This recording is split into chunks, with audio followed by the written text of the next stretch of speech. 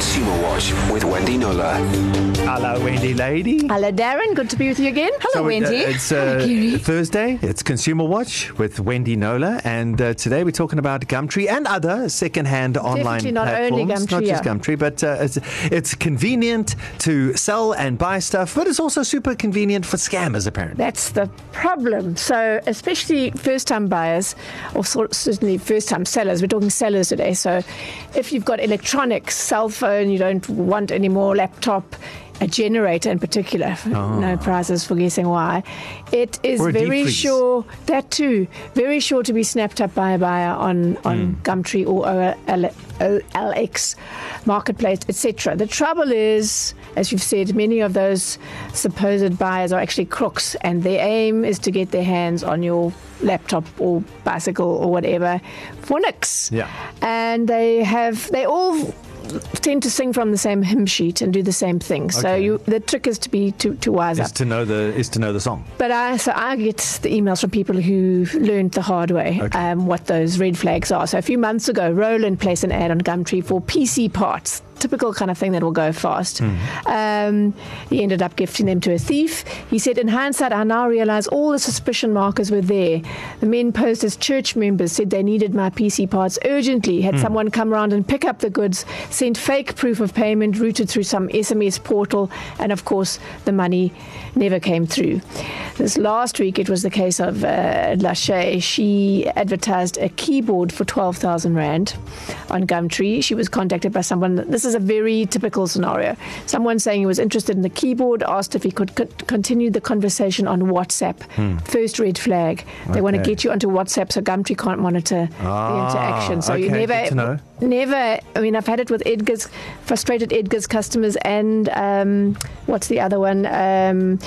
Telkom trying to cancel Telkom contracts. So what happens is people go onto their Facebook, say, and they can't get answers, and they're hassling and trying to get things cancelled, and someone will slide in and say, hello, I'm so-and-so from Edgar's or Telkom, and let's take this to WhatsApp, and then the fraud happens. So don't be sidetracked onto WhatsApp.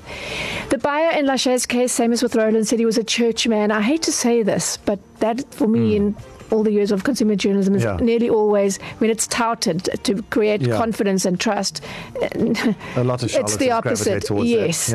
He said he was buying it to donate to his local church because he'd made a pledge. He sent his home address and a picture of his ID, which all seemed legit to Lachey.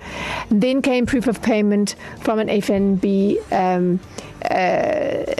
She thought it was from FNB. That's a classic thing. It's a fake proof of payment SMS. They just copy them. It's very easily done. She began. So hang on, just to put a point in that. So wait for it to reflect in your account. You just stole my whole punchline. Okay. But yes, absolutely. If they really want it, they would wait, right? Okay. So the sources always want to create a sense of urgency. They create the sense of urgency, take you to another platform, send you a fake proof of payment, and then you lose the item. Exactly what happened. So she sent it to Joburg, couriered it there, was waiting for the payment, didn't happen because he said it was an immediate payment, and then she sort of said, she made the courier hold the item, and then he got all upset. He said, I've given you no reason to doubt me. The bank must have made a mistake. Instead of doing an immediate payment, it's a normal one. We're with different banks. It's going to take a while. Anyway, so she felt bad. She'd hurt his feelings, I think. Women are very bad at this, and told the courier to release, and then that was the end of that. So the reason she came to me was, she said that she was very angry with Gumtree, and she said they don't do enough to warn particularly first-time buyers. So the MD of Gumtree, Claire Kobeldijk, showed me all the ways that they do warn, but they sort of they don't, you've got to go onto that section of the website. They don't leap out at you as you're doing your transaction. So she said that she would have a look at doing that. So for example, so that you can't miss it, something will pop up and say, do not be sidetracked onto WhatsApp, and wait until the money is in your account. And that, as you said, Darren, is the number one way you protect yourself. There you go. Don't be frightened of losing the sale because there are just too many fraudsters on these platforms. And I'd hate to ask people to move off these platforms because I do love the idea of recycling stuff rather than buying many new. people, that's the context. Many use them very successfully, thousands of people successfully, but there are those that get caught. All right. So first-time users, just know look out for those red flags. Exactly. Don't get off the platform. Number don't one, release anything until you actually see the money in your account. Ignore the proof of payment. Yeah, Could and be when fake. they clutch their pearls and hurt feelings, you just say, this is business. This is not a friendship. Exactly. Or when I'm a man of God, that's also unfortunately, don't take that seriously. Thank you, Wendy. Darren, Kerry and Sky, East Coast Radio.